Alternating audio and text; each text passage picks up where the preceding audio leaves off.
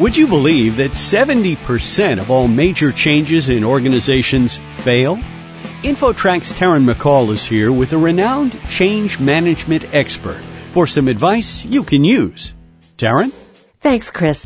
Our guest is Rick Maurer, a change management expert and author of the book Beyond the Wall of Resistance, Why 70% of All Changes Still Fail and What You Can Do About It.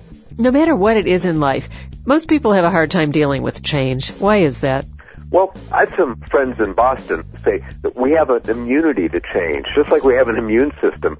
And there's things sort of built into us to say, no, we like the status quo. It served us for a long time. And so something as drastic as losing weight, as you suggest, or an organizational change will smack up against these rules, if you will, which are often deeply hidden from us, that just keep us from making the changes. Is it my imagination, or is the pace of change at the average business ramping up?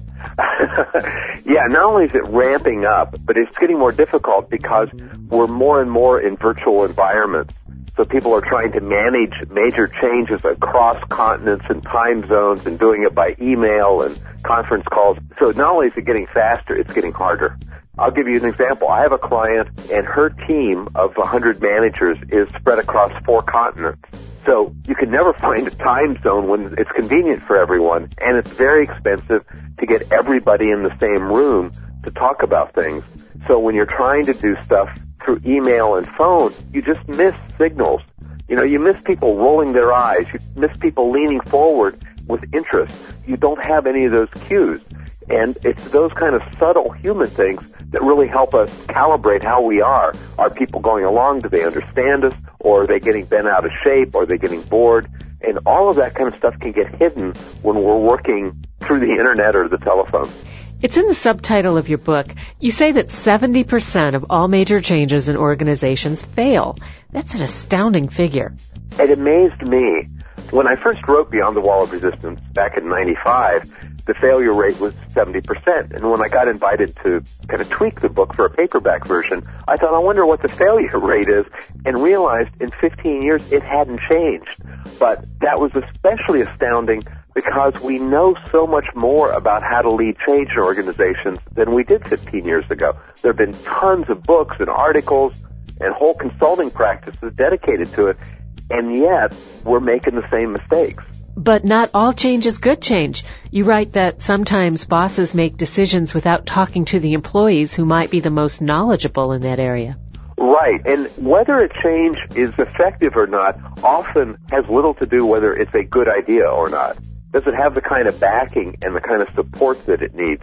But one of the things that can really save a leader from making bad choices is often when I'm out on a shop floor or I'm out with the people in the field, they'll say, I can't believe what they're doing this time. And I'll go, why? And they'll say, well, it's not going to succeed. And I'll go, why do you know that? And then they'll give me detailed information that if the senior people listen to them, they might, one, not do the change, or they might figure out different ways to do it. And often the safeguards are right there inside our own organization, and we don't listen to it. If you could offer the leader of any organization, community group, church, or CEO of a multi-million-dollar corporation one piece of advice on how to get their people to buy into a change, what would you say?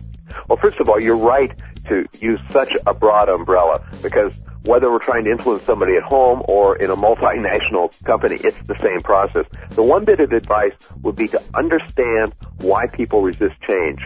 If you understand that, you're going to understand why people support it.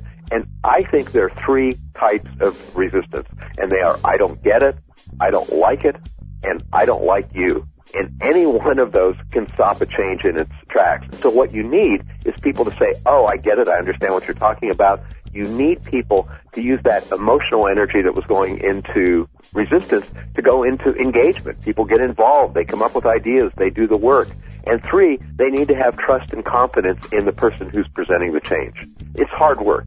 It is really hard work, and I find that the people who pay attention to why do people support, why do they resist, tend to do much, much better.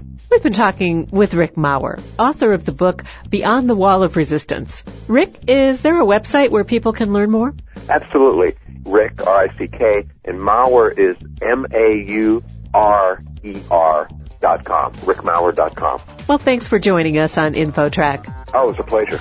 I'm Taryn McCall for InfoTrack. We hope you've enjoyed this week's edition of InfoTrack. Our show is produced by Syndication Networks in Chicago. Internet services courtesy of Pair.com. Thanks to this week's InfoTrack reporters, Roy Mackey and Taryn McCall. InfoTrack's executive producer is Randy Meyer, and I'm Chris Whitting. Till next week, thanks from all of us for tuning in to InfoTrack.